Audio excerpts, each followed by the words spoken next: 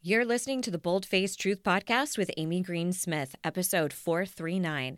You can find information on anything referenced in this episode at amygreensmith.com/EP439. Oh, well, hey there. Check you out listening to self-help pods and working on yourself. Fuck yeah. Quick question. You know those situations where your boss asks you to take on one more thing, or your partner asks what's bothering you, and you respond with a bold-faced lie? Oops. What would shift for you if you actually started telling the bold-faced truth? Everything. Listen, if you struggle with people-pleasing, perfectionism, and you could use some help with boundaries or speaking up, you are in the right place. Thank God. I am Amy Green Smith. I'm a certified and credentialed life coach, hypnotherapist, and keynote speaker. Fancy. And I've been working in the personal development space since the mid-2000s. Vintage. Sometimes I'll be solo, other times you'll hear from smart folks offering you easy-to-implement tools to help you tell the bold-faced truth. Yes. Well, hello, pod people. Amy here, and I am so excited because we're going to start a new sort of mini-series. You know, I like to do little chunks of episodes that are geared around one singular topic. So we just rounded off our last series around body image. So be sure to catch that. Those are episodes 436, 37, and 38. So last week I started talking about some real actionable things that you can do around fostering a really healthy body image and some things that we don't even quite register that could be helpful. And then also how to communicate with well-meaning folks in your life who might say things that are really steeped in diet culture or in beliefs around body image that you're trying to shed and let go of. And how do you actually address that? So be sure to catch that whole series. And now we're going to be moving into some conversations more around relationships. So this week, I'm going to give a call and see if I can catch my friend Giovanna Capozza. And she talks a lot about love addiction and her personal experience with it. But then she's also kind of coined this term, lovesick, that is sort of a little bit of a lighter version of full-on love addiction. So I really want to get her thoughts on that. She also is extremely astute at attachment styles, which if you're not familiar with it, attachment styles are how we view attachment to other people inside our interpersonal relationships, our intimate relationships. So I definitely want to pick her brain around that. And then stay tuned for next week. I'm going to have a good friend of mine on the show. I cannot wait to have her back. I had her on years and years ago. Her name is Alana Pratt. She's an intimacy expert. So you will not want to miss that. So let me tell you a little bit about Giovanna before I give her a ring and hopefully I can catch her. She is the founder of Love Well Coaching. She's an author and herself a recovering love addict. And she talks in her book, Love Well, about the journey that she went on that so many of us can relate to. And after a lifetime of really searching actively for the one, she realized that she really truly needed to discover herself and finding herself first if she really wanted to find that lasting love. And she is a certified coach, a body-mind therapist, facilitator, functional medicine practitioner, homeopath, yoga teacher, energy healer, like pretty much all of the things. And she coaches women everywhere to love themselves and the journey, not just the destination. I think for so many of us, especially those of us who grew up in extremely religious households or who happened to be Gen Xers or elder millennials, there was such a strong focus on being partnered. Like if you weren't in a partnership, what the fuck is wrong with you? You know, you must be damaged. And all of that is really rooted in patriarchal norms and a lot of antiquated notions. So I am super excited to give her a call. Hopefully she's available. I know she's been really promoting her book lately and she's got stuff going on. So let's give her a ring and see if she can help us identify some stuff here around love addiction.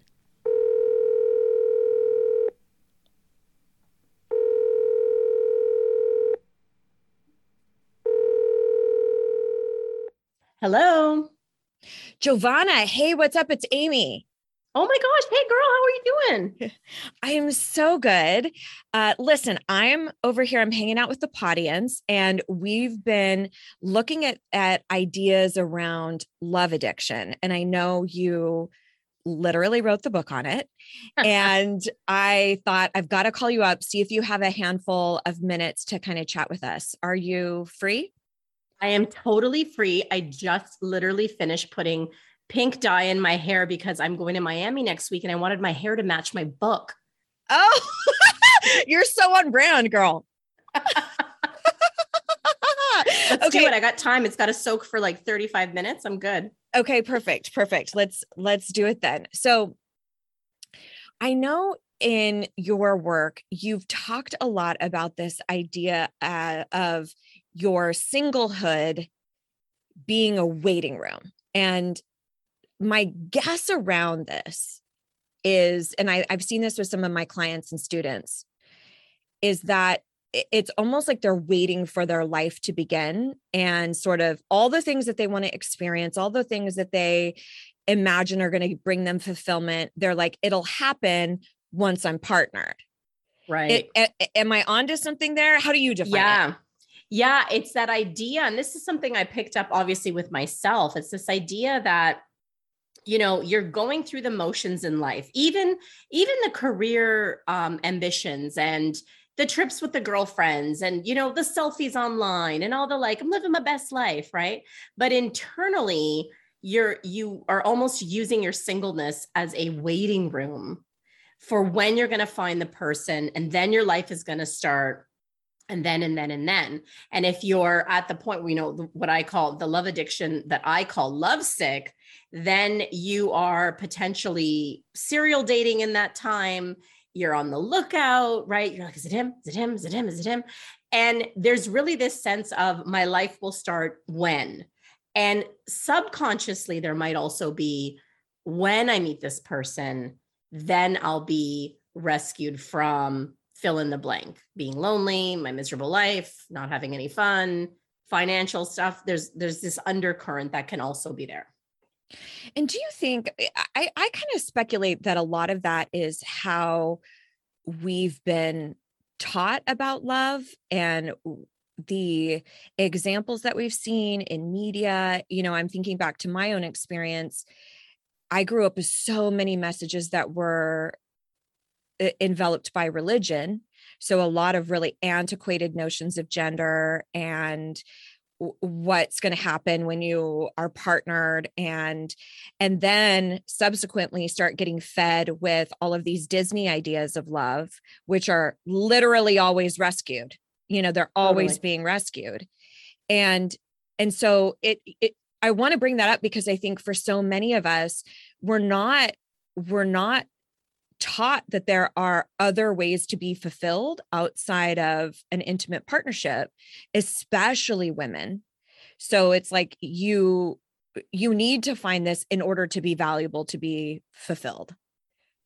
Absolutely, 100%. And you would be surprised at how entrenched a lot of that is, right? So even myself, you know, back when in the time period I talk about in my book where I was in my, you know, middle to late 30s, even then where I thought I was this woke, conscious, you know, spiritual, feminist woman, these very things that you just said were operating totally in the underground because they become part, whether it's your familial upbringing, like I'm Italian.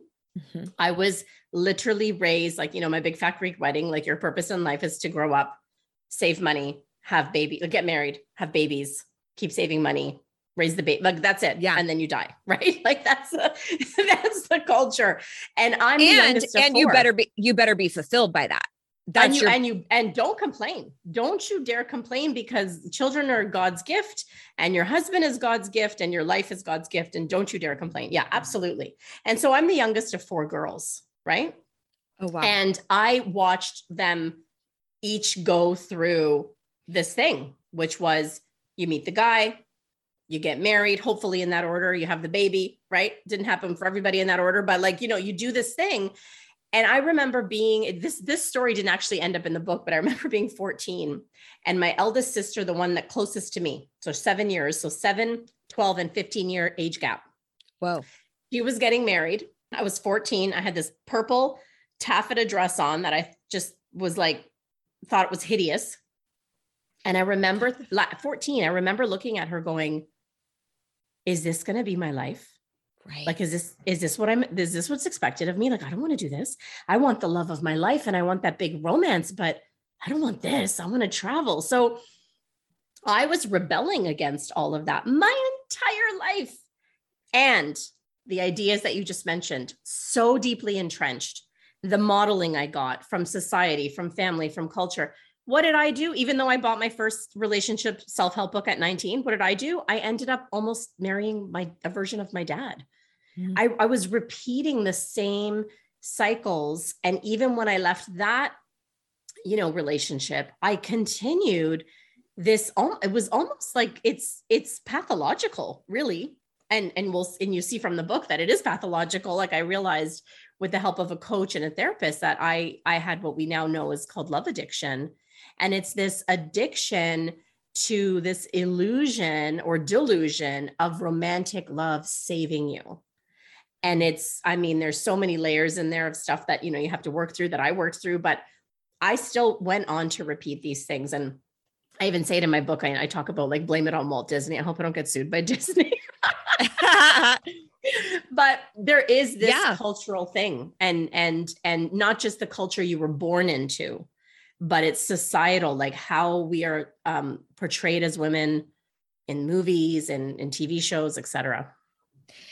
And even how much emphasis there is on what we look like. I was thinking lately, and I had even a discussion with my mom about this, of how I would do my wedding differently. So I have been married for like 23 years, something like that. We've been together about 25. And congrats. Thank you. And I think back to what I would do differently. First of all, I would never fucking take his name. Okay. I would never fucking wear white, right? Like that's a piece of, you need to be pure and chaste and like how you are a desirable individual. I would never have my dad give me away. Like that is so rooted in being a piece of property. So it's here's my daughter for some cows, right? And we think about that. And those are it's the ultimate gaslighting, because those are the things that are heightened as far as romanticization of relationships. Like, of course my dad's going to give me away. I would never fucking let my husband ask for my hand. No. It's nobody's fucking hand to give away except mine. You can fuck all the way off. But we have romanticized that, right? Yep. And like, oh, how precious. And I'm like, no, that's giving away our agency. That's giving away our autonomy. Yeah. So I'm curious for you, because again, I would, prior to even holding that sort of a belief or saying I would do these things differently, I would have absolutely said I'm a bleeding heart feminist and, equal rights and all of these things. Yet I was still bought into a lot of those societal narratives that romanticize giving away your agency as a woman. So I'm curious for you. So basically, if I'm hearing you correctly, you're saying that your term of love sick is synonymous with love addiction. Is that right? Yeah. It's basic. Love addiction has a spectrum. Like we're talking the little like teenage girl lovesick crush that goes a little overboard to like Glenn Close, we're boiling bunnies. Like it's on a spectrum. Got it. And most of the women that are drawn to me or to work with me or even to read the book, they're very high functioning women. They're not Glenn Close, right? In Fatal Attraction, they're very high functioning. And there's just what I mentioned before, this lack of awareness that all this unconscious stuff is either blocking them from getting the relationship they want or blocking them in their current relationship. And it's rooted in this, fear of abandonment and all of this, childhood stuff that's really lurking there. So lovesick is the term that I took on, like it's love addiction light, right? Just is how it manifested for me. Yeah. So I have a question around this that I genuinely don't want you to take offense to, but I'm curious about what your perspective might be. I think that there are sometimes terms that are floating around in the personal development sphere that amplify women feeling like there's something wrong with them. Oh, so preach, girl. for example, imposter syndrome. When we say something like you have a syndrome, which first of all, it's not a fucking syndrome. So it's why I refer to it as a complex, it's something that you are, it's a thought process.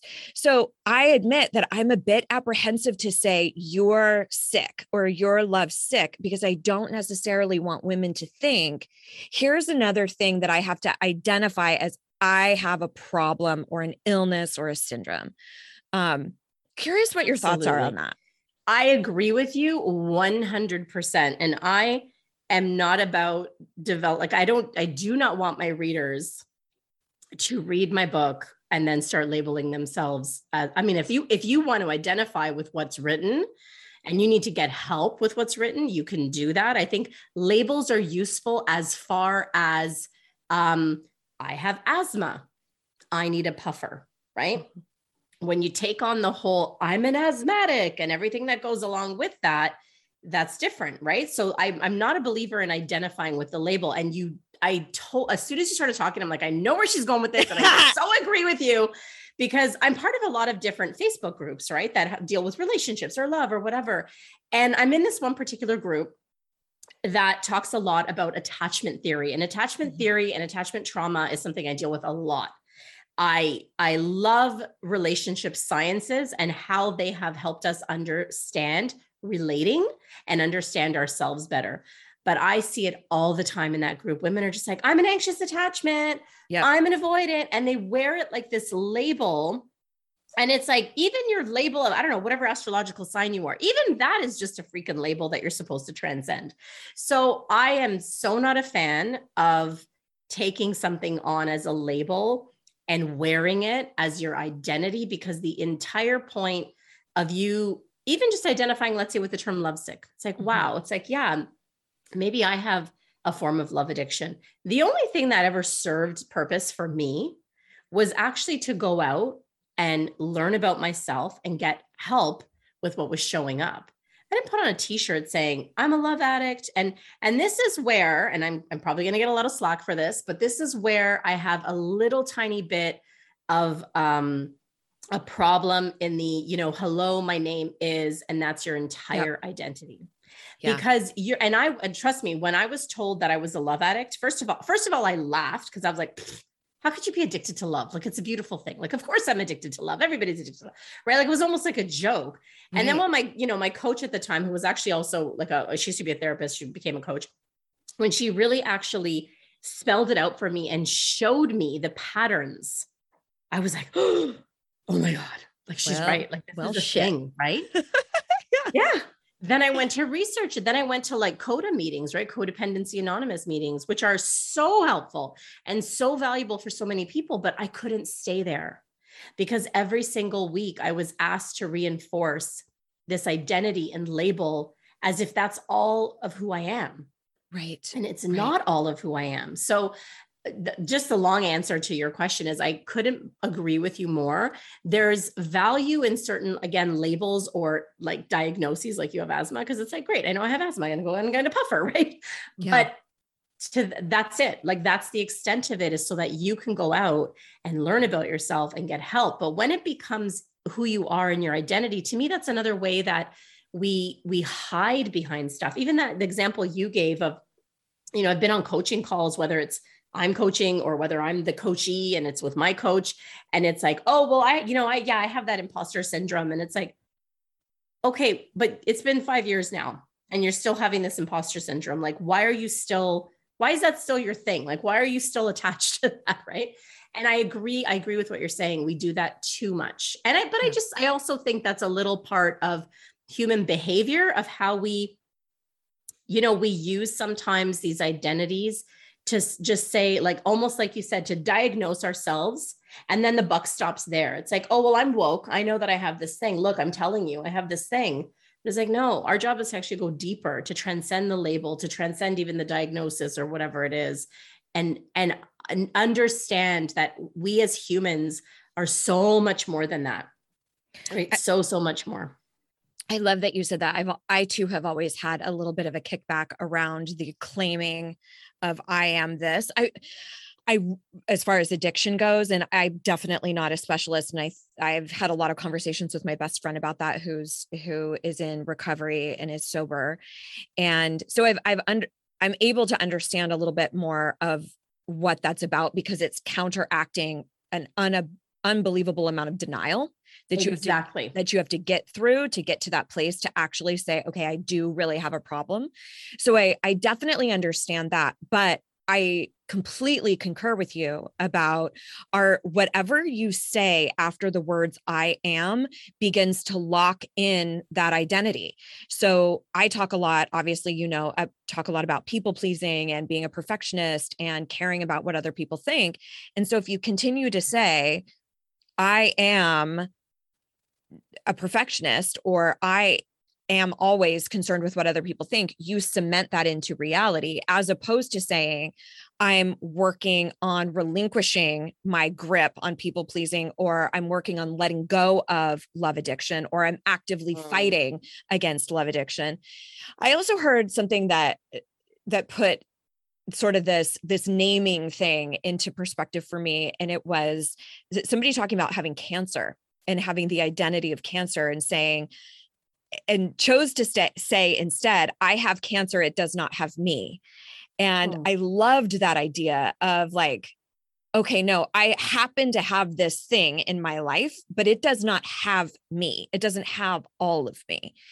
And I would think that could be a similar parallel with love addiction, that it's like, yep, here I had these tendencies, here are some of the behaviors or the patterns that I followed, and I'm actively fighting against that and making decisions over and over and over again to change that paradigm.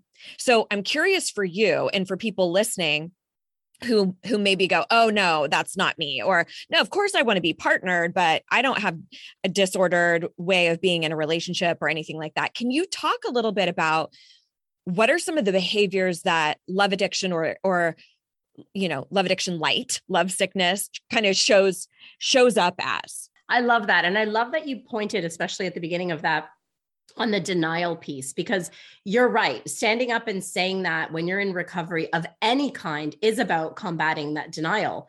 And I cannot even tell you how thick the denial was on my end. Like, even after I heard this, and even after I got that gut punch of realization of, holy shit, this is actually me, I didn't like it. I'm like, I don't want to be called that. Like, what is that's gross. Like, I don't want to say that I have that, or go to Codependent Anonymous and be like, ew, total denial. So there was a power in me actually sitting with myself.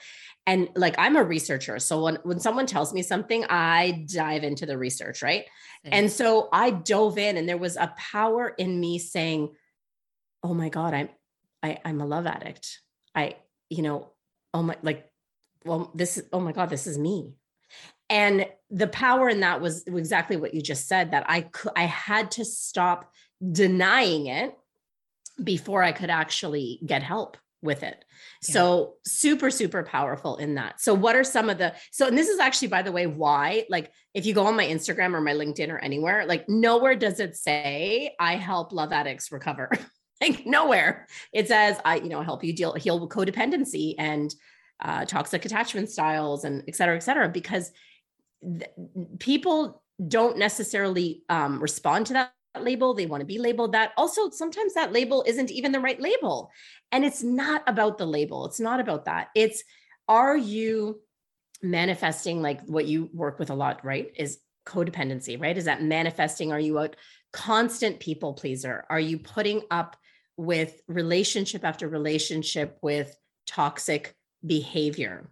Are your fears of abandonment really ruling you in your relationships? Or contrastly, are you the person that gets involved in the relationship, and as soon as it gets serious or intense, you feel yourself shutting down and pulling away?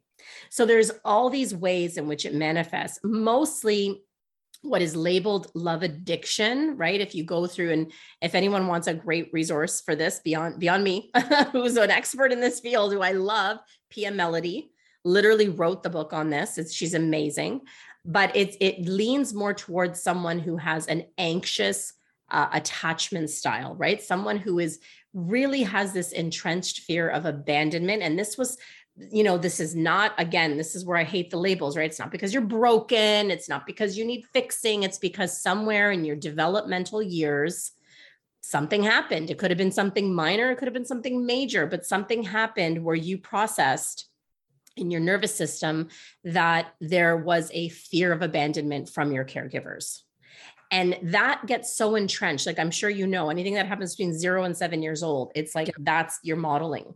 And that gets so entrenched that when you get into a relationship with someone, suddenly the tiniest thing, like, you get into a fight on whether or not you want to see this movie or that movie. And suddenly you're like, I hope he's not mad at me. I hope everything's okay. And then maybe he's like a little slow returning your text message, and you're like, he didn't text me back.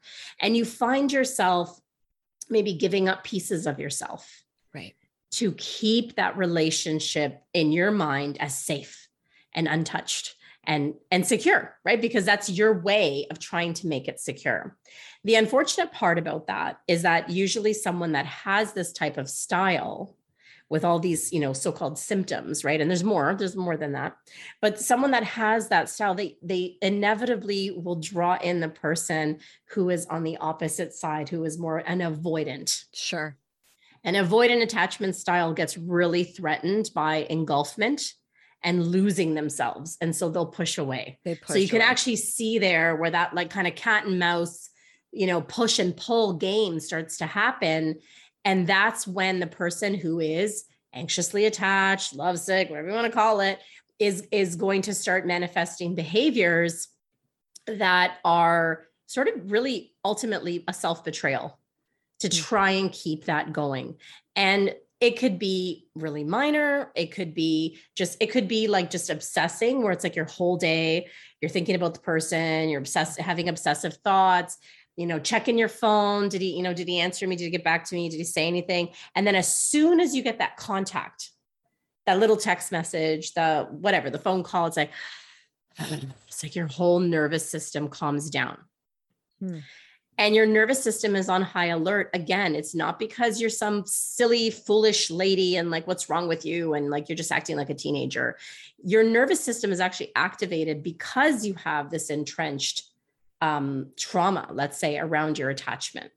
That's and so right. It can't be helped. And like, I'm going to say this just to even let everyone listening feel better. Like, the people that come to work with me, they're not these silly little teenage girls who are like, the drama queens that maybe you see on the reality shows. They're like doctors and lawyers and surgeons. And like, I'm talking like accomplished people. And there's so much shame around how we relate, right, or not relate, right? Or how we show up in relationships, or what just came out of my mouth, or how did I just behave, or I can't believe I just attracted that same kind of guy again. And there's so much shame, because it's like, well, this was me. I'm an intelligent woman. Mm-hmm. For me, it was like, I was a coach. I'm like, I help people for a living. Like, I was like, what? And for the clients that come to me, it's like, I'm successful. I'm accomplished. Like, I have a freaking home. I have a mortgage. Like, I have children. Like, I'm kicking ass and taking names. And why can't I get this piece right? Yeah. And that shame is because we somehow inherently think something is wrong with us. And if you pick up the book, the beginning of the book, I dedicate the book to my reader, but I dedicate it to their inner child. because there's so many grown-ass women walking around, but really it's that little girl in the oversized high heel shoes with mommy's dress on and the pearls that's actually running their love life.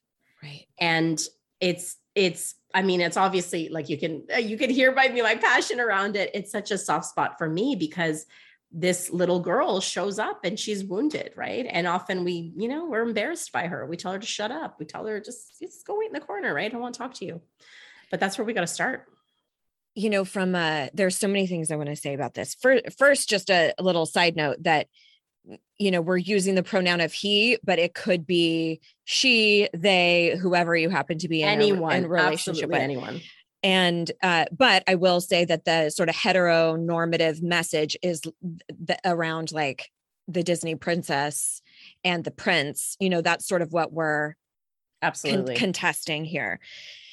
So, from a sort of a hypnotherapist standpoint, what you were talking about from the ages of 0 to 7, 0 to 8, basically what's happening, if y'all haven't heard me talk about this before, is that is about the age that we develop the critical factor of the mind, the inner critic, so to speak.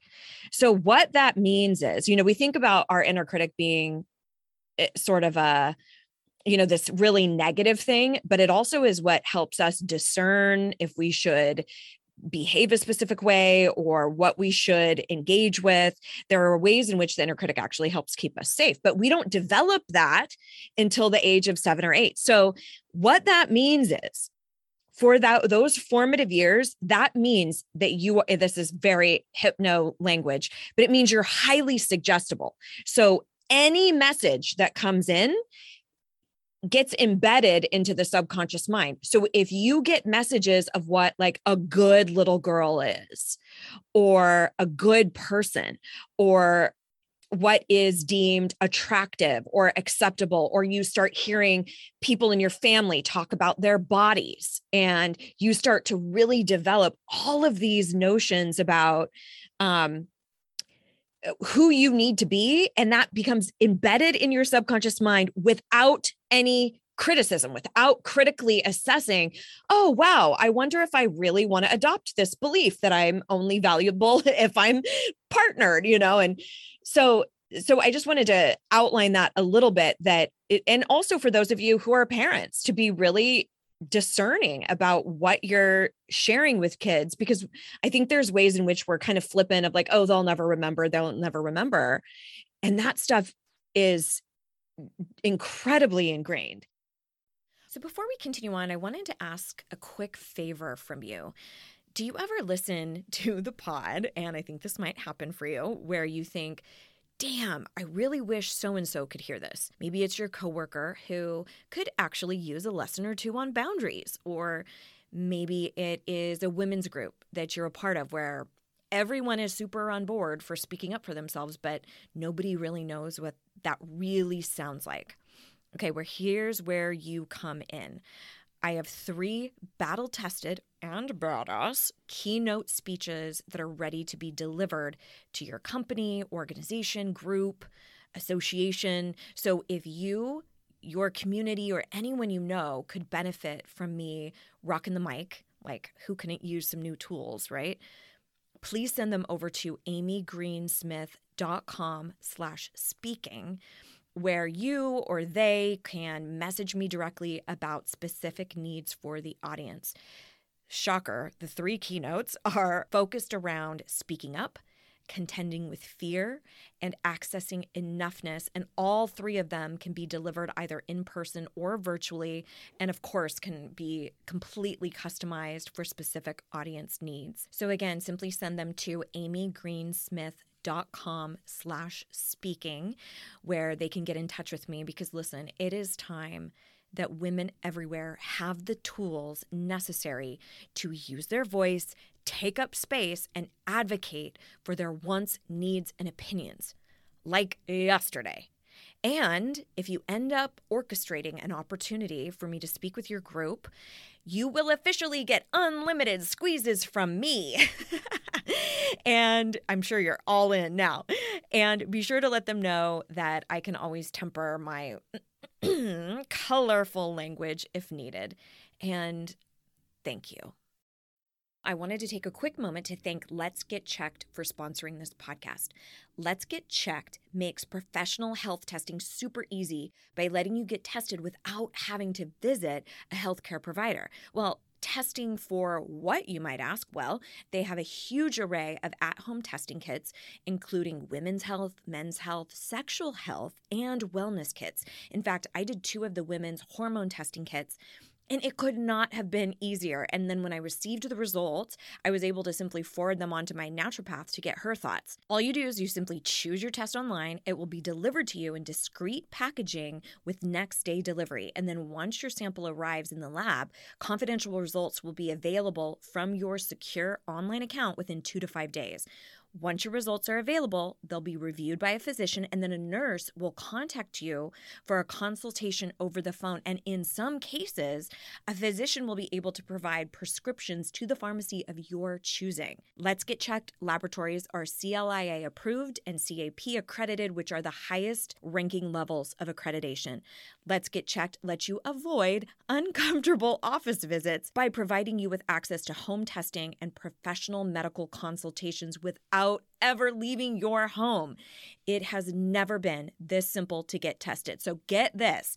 If you want to try a test from Let's Get Checked, all you got to do is go to trylgc.com/boldtruth to save a whopping 30% on your first test kit. 30%. Just use the code BOLDTRUTH, all one word, at checkout. That's BOLDTRUTH to save 30% on your first test kit. Now let's jump back into today's topic. The other thing I wanted to mention is around the fear of abandonment. And I think that this is one of those that can be a real sliding scale. Because I think for many of us, I mean, even if we are to look at something like Maslow's hierarchy of needs, one of our primary human needs is a belonging, is to be a part of a connected group. I think on some level, it's like, of course, we're all going to be afraid of being abandoned. All of us, because we yearn for connection and we yearn for intimacy. And I think we're fighting back against that all the time with putting walls up. So where do you think the fear of abandonment, and I have some ideas, but I'm really curious to hear what your thoughts are, where fear of abandonment starts to sabotage relationships, starts to sabotage your own self-care or self-love? When does it kind of cross that line of, I recognize that I'm wired for connection, but this is way beyond that. I'm trying to control or twist things. I love that you asked that, and I'll flip it for a second and go back to it. I love that you asked for that, because there's also the flip side of that is the woman that's, done this, what we're about to talk about right now, so many times that she stops trusting herself and her intuition. And then she literally puts up a block to even the desire for wanting love and connection, because she thinks that even just desiring the connection means I'm codependent. I don't want to be codependent. It's like, no, that's not codependency. Right? So I love that you said that. Overcorrecting. Yeah. Overcorrecting. Yes. So the queen of overcorrecting over here. So I love that you said it's a sliding scale, because it is. I think it's part of the human condition that we not only want connection, but obviously there's going to be a fear around losing that connection. Like we know, like tribally speaking, from when we were cave people, if you are pushed out of, the tribe and you're said, go into the wilderness, it's death. It's death. So it's ingrained in us that, that connection keeps us safe. So where does it go wrong? Yes. I love that you broke down that 0 to 7, right? I call them the spongy years. Those are your spongy years, because you're a big sponge and you just absorb anything and you don't have any critical thinking of like, oh, mom's just talking about her big butt because she's a little insecure and I'm not going to, it's just like, well, mommy just complaining about her big butt. I got a big butt too. Right. So I get it. Where it shows up in relationships where, again, I don't want to pathologize the whole thing to get the label started, but when you find yourself making the other person and their needs, or the need to keep the relationship going, more important than your own needs for security, autonomy, self-esteem, feeling just safe in the relationship, whether it's physically or even emotionally safe. And it's that self-abandoning kind of starts. That's really when you know that you're heading into a worry of abandonment that's become toxic, right? That's become and toxic to you, but also toxic to the relationship, right? Because now you're starting to hang on for dear life. And so I think for that's a good litmus test for people's, when do I know if it's just plain old, like, obviously, like, I love my partner. I don't want him to leave me. I love him, right? And that's like a normal, like, I don't want that to happen, right? But when my fear of that potentially happening, or what if it does happen, has me start to change my behavior, right? So maybe I don't go out with my friends as often as I used to. Maybe I'm waiting to see how he or she or they, it doesn't matter who your love interest is, answers and says, what are they going to say? And you're noticing hypervigilance almost around what might happen next. That's already a clue that your fear of abandonment is probably stemming from maybe a deeper issue than just, like you said, Maslow's hierarchy of needs and wanting that connection. Because it's natural to love someone and not want to lose them. That's normal. That's natural. That's not you having a fear of abandonment or like codependency or whatever. It's like you love someone, you don't want to lose them. Sure. But when you start to sacrifice those pieces of yourself and your own life and your own needs and what's important to you in order to make the relationship like the thing that's on the pedestal, that's kind of your first clue that you're getting more into that other side of the spectrum where this fear is actually running you, right? Instead of you running your own life and just being feeling secure in that relationship. It sounds to me, it sounds like there's such a fixation around shape shifting and and that really is essentially what people pleasing is. It's how can I manipulate the situation to get you to say certain things or do certain things through my own shape shifting. And that is a very different way to show up in a relationship than if you were to just genuinely be enjoying your time with them. Right? Like it's a different mental focus of what's happening. So if every single thing is around, how do I keep them? How do I get them to do this? Maybe if I do this with myself or blah, blah, if that's the focus, then you're not actually being in relationship.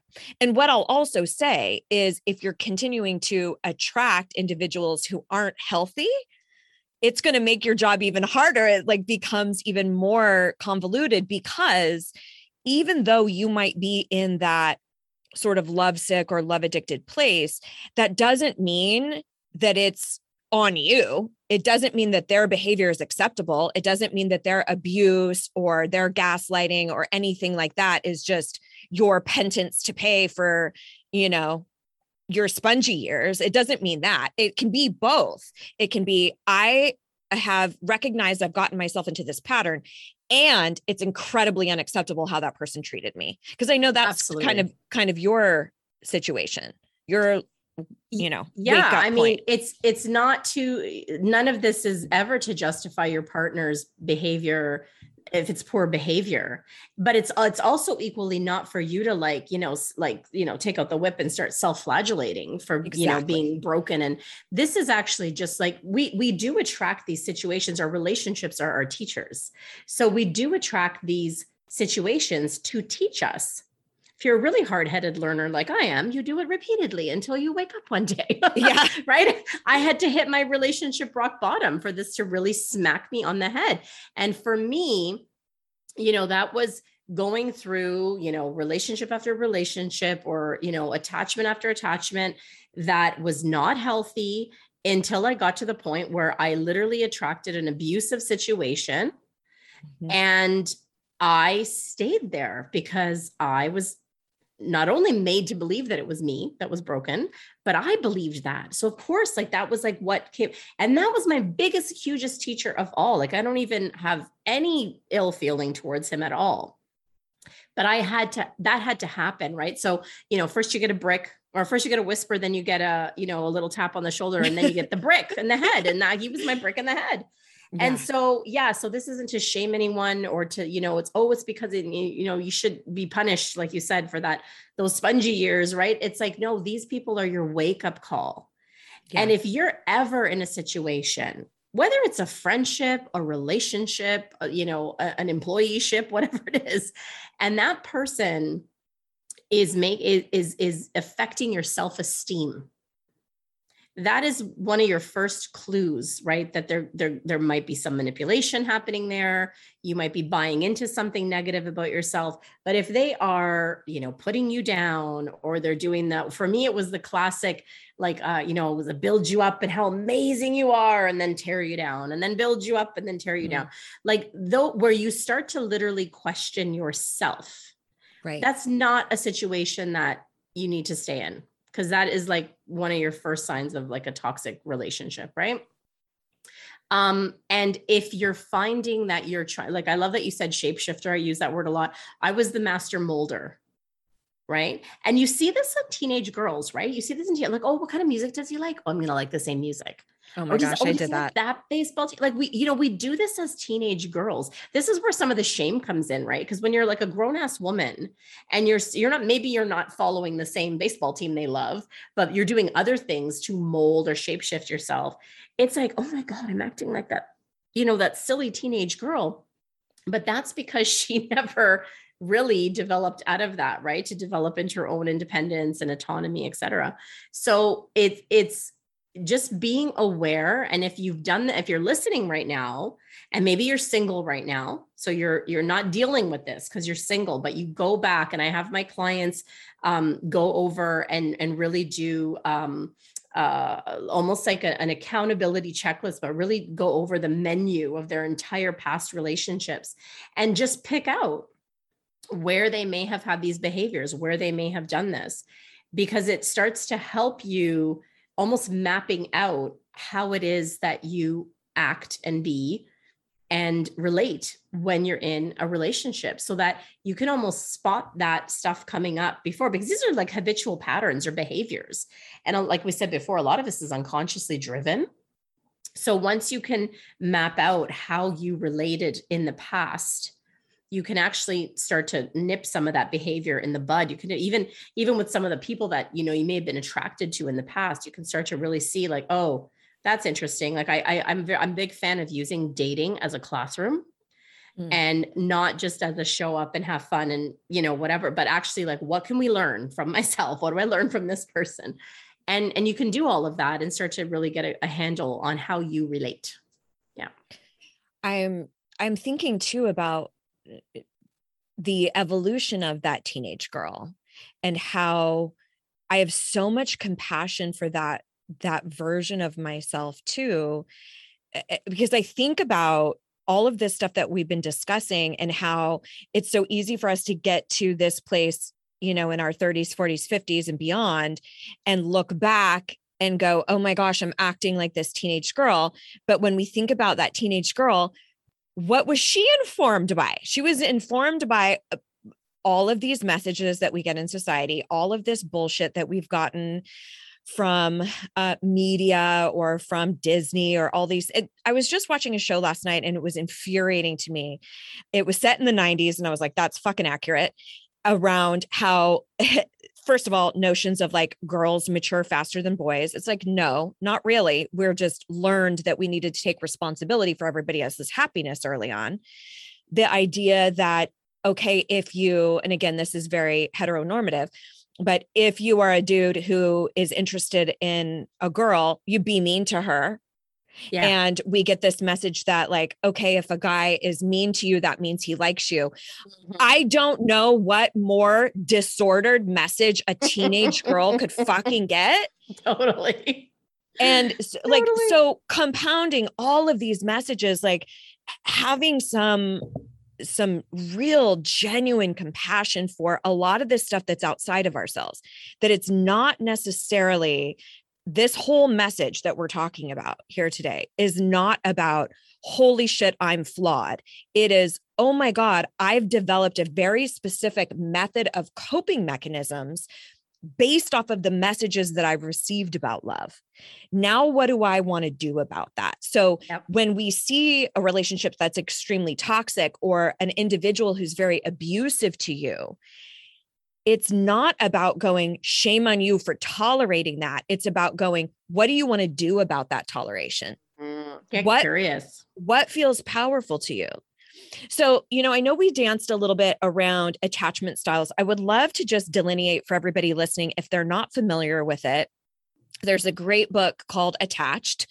Changed my life. It will link to it in the show notes that highlights all of this. But can you give everybody just sort of a synopsis of the three most common? I know there's a fourth that's kind of an outlier. It's a very, very rare individual, but can you just break that down for folks listening?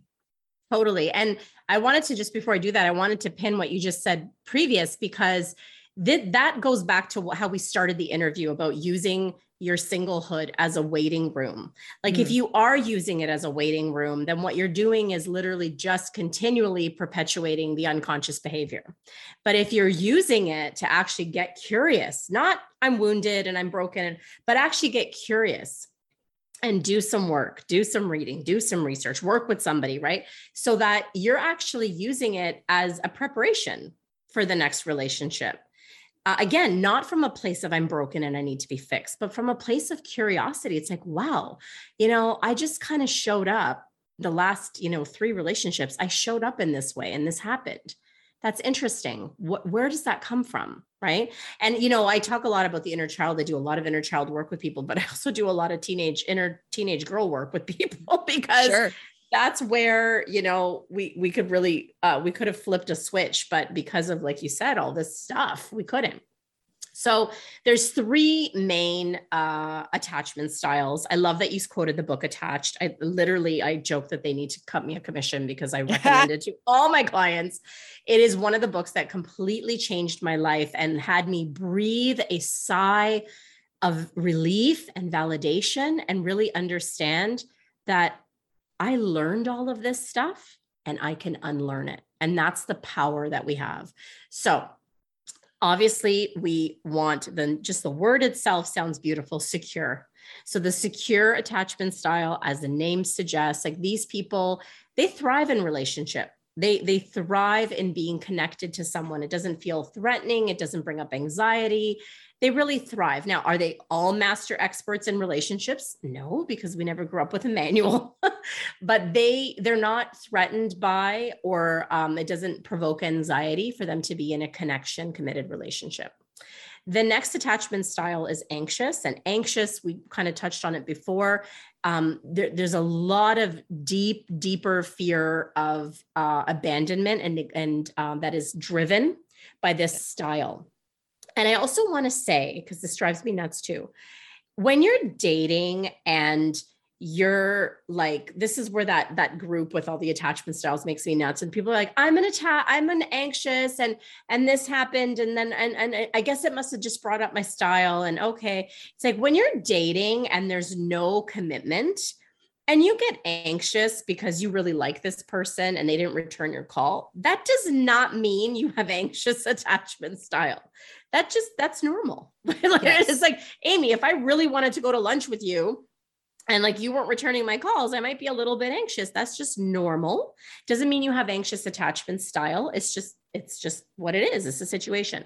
Your style shows up when you're in a committed relationship, when you've decided we're exclusive and we're in a committed relationship. So that anxious person will be triggered by things like, spits or spats or fights that are, oh my God, like, what does he or she think of me now? Like, are they mad at me? Are they going to leave me? Or they don't return your call fast enough? Or maybe, you're texting and you're in the middle of a text conversation and suddenly you just, they're going about their life, at the grocery store. They don't even think about it, but you're over on this end worrying that, oh my gosh, something happened. And so it's very, very driven by anxiety. You don't get that sense of, just being like in this happy, healthy, held situation. There's a lot of anxiousness, and there's a lot of acting out in that anxiety too that happens in that anxious style.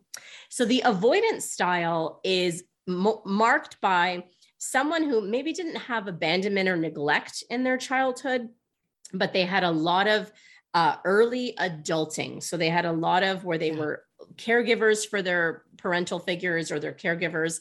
And it was a flipped switch, right? Where they became the caregiver. There's a fear there. By the way, both of these styles, all three of these styles, they want, like Maslow's law, right? They want connection. They want love. They want the relationship. It's just that dynamic triggers something different for them. So for the avoidant, their fear is that they will be engulfed in that relationship. They will lose themselves somehow. They will, it'll become too much for them. They'll become overly responsible. So when that triggers in them, instead of drawing closer, like the anxious person might, is they withdraw. They try and regain their sense of autonomy. They try and regain their sense of space. And it's, and this push-pull can happen between those two. The fourth one you mentioned, and believe it or not, there's subcategories of each of these. But the fourth one that is actually not as rare as you might think is a disorganized attachment. And that's actually what I have, or what I was, or what I'm working on, or what I'm transcending, right? Okay. So all of that, because I don't like the label either, but a disorganized attachment is kind of a blend of both. So they've got the anxious stuff happening, and that can easily be triggered. But then they can also, you know, once they settle into whatever the dynamic is that they're in, they could be triggered with their avoidance stuff, right? So there's that losing of themselves and kind of, you know, self-abandoning, et cetera. It's kind of tricky because the anxious person will also have a lot of sort of self-abandoning behaviors, like giving up their workout routine and hanging out with their friends. And because again, we talked about before, the relationship goes on the pedestal and there's everything. It's all about the relationship, right? And if you're curious, I used to actually have an attachment style quiz on my website that I've just recently, because I'm moving things around, took down, but you can actually Google attachment style quizzes everywhere. I have a quiz on my website if you want to find out, you know, if you fall into this category of lovesick, which leans more towards an anxious style. Sure. That you can go and take.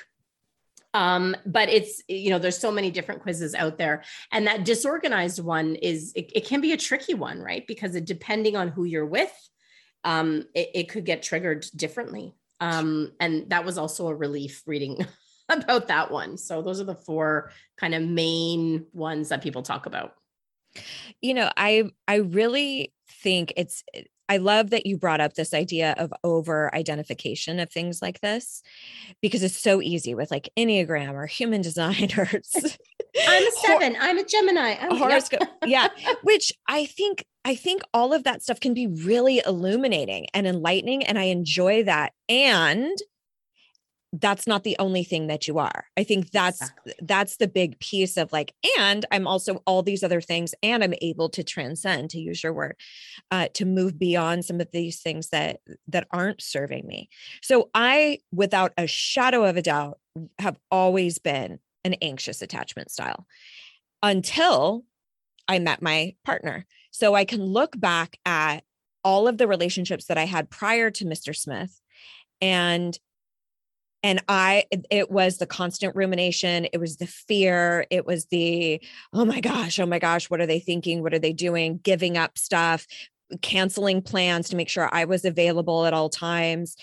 And so the reason why I wanted to bring this up was because I do think that it's absolutely possible to move into a secure attachment style. I think my partner has always been secure as fuck. I don't know how or why, like, because, well, I do know why, because his mom was unbelievable and just such a huge, beautiful force in his life. So, but what that does mean though, is when there's any rough waters in my life or in other, even outside of my marriage, sometimes my anxious attachment style gets kicked up, and I will very consciously turn to him and say, hey, I'm in a place where I'm feeling a bit vulnerable, or I'm feeling a bit needy. And I think needy actually gets a bad rap. Don't get me started on needy, girl. we did a whole episode on that. But then I can lean in and just ask for what I need and say like, hey, if you're up for a little bit of extra assurance over the next couple of days, I've been feeling really like my belly's exposed a bit. And having words like that, having phrases like that, like, and then having somebody who can meet that and reciprocate that, and you can have a conversation about it and know that if he's drained or not up for it, or, you know, is like, I will do my absolute best, but I am so in the weeds with work, to not take that as another trigger for the anxious attachment. Absolutely.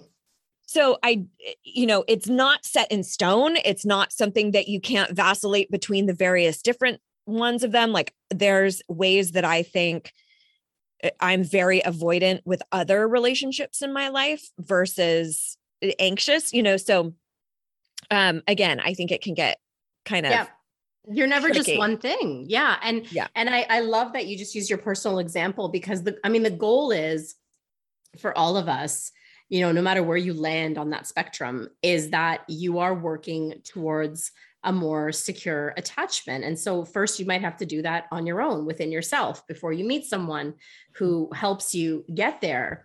And that ability and almost permission to say, like, I've done that with my partner too. Like, babe, I'm feeling really insecure today. And like, I feel like, you know, I need a little extra cuddle. Yeah. And not only to have the permission to say that in a relationship, but giving yourself that permission, right? But also for that person to respond in a way that's either, you know, it's really crazy right now, I'll do my best, you know, and you having done enough work on yourself that you cannot take that personally, right? But for them to even turn around and say, absolutely, like, come here, like, yes, you know, there's a little bit of, and you know, of course, I'm a feminist and I love feminism, but this is where I think we've gone off the rails with independence a little bit too much, is we've really don't understand interdependence. And that's literally a beautiful example of interdependence, right? It's like, I'm kind of low here. I need to lean on you. It's like, great, I'm here. I'm going to back you up. And that's the beauty of that. But I don't think we really get even taught to have that be okay to ask for something like that. I had a therapist years ago say to me, I was going on and on. I just broken up with someone. I was like, I'm so needy. And that's why he left me, because I'm needy. And I was just going on and on. And she just let me cry it out. And then she said, what if being needy only meant that you had needs that weren't being met? Mm-hmm. I was like, what? Like, what do you mean? Mm-hmm. I was like, I mean, that changed my entire life and my entire perception of needy. Because it's like, wait a second, that just means that I have needs that aren't being met either by myself or my partner. Right. And, you know, kind of drop the judgment on needy, but it really is like developing this relationship to all the parts of yourself, right? Mm-hmm. It's like you mentioned the Enneagram and, you know, your horoscope and stuff. Even people that are Enneagram experts or like astrologers will say to you, you're not just the one thing. Right. You are all of it. You're all the stars. You're all the numbers, because that's the whole point, right? Is that, you know, I think, and this is probably why I'm so passionate about relationship work, because I think it is such an incubator for helping you work on the wholeness of who you are. Mm-hmm. Because you're not just the one thing, and you're not like, definitely not broken and just that one label that you're always going to be that label. It's like, no, you were more anxious and now you're more secure. And every now and again, the anxiousness comes up, and you have that, you know, beautiful relationship where you can go to your partner and say, hey, I need this right now. I love that. That's the whole point of this. So I feel like I could talk to you forever, Giovanna. Same. But so you've mentioned the book. It's called Love Well. It is phenomenal. You must get your hands on it. So tell everybody how they can learn more about you, your book, where do you hang out, all the things. Yeah. So I do hang out on Facebook. I'm predominantly on Instagram. I'm at lovewell_coach. The book is literally everywhere now. And we had a little bit of a printing debacle at the beginning, but we're good now. It's everywhere now. And you can buy it anywhere books are sold. I'm at lovewell.coach. So www.lovewell.coach. lovewell.coach is the website. You can find the quiz there that I mentioned. You can find where to buy the book there, etc. Send me an email, say hi, get in touch. I'd love your feedback from this episode. And those are the main places that I hang out. Fantastic. Well, we'll be sure to put all of that in the show notes.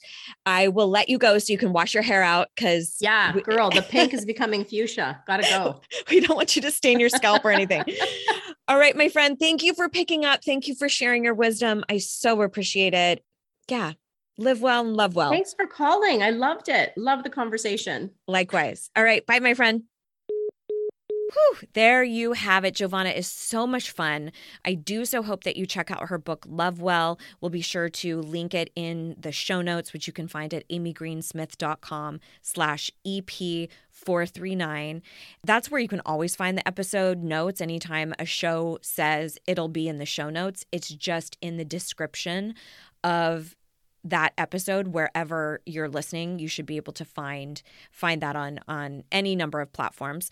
So be thinking about what were your major takeaways from today, and what is one very simple action step that you can take to start uncovering and creating some freedom around how you engage in relationships. So that might be as simple as picking up her book or following her on Instagram or telling people to stop trying to hook you up with people, or, it could be any number of things. It might be even jumping into the book Attached, or exploring possibly your own inventory, like Giovanna was saying, how you've engaged in relationships over your lifetime up until now.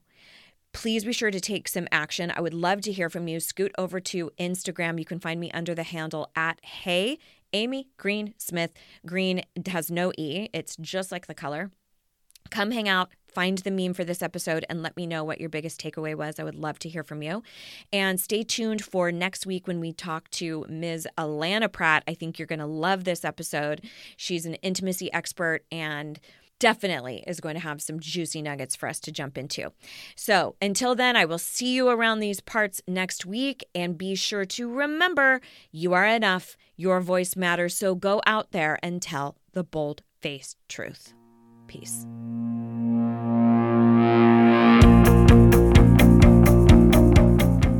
Okay, wait. Just one more thing. So these podcasts, it turns out, don't actually rate and review themselves. So I would be over the moon if you would leave a review, rate the show, subscribe, and tell anyone you know who needs to start speaking the fuck up for themselves. And if you do, I will give you a mini pig. Just kidding, but I will be so very incredibly grateful. Okay, thank you. Bye.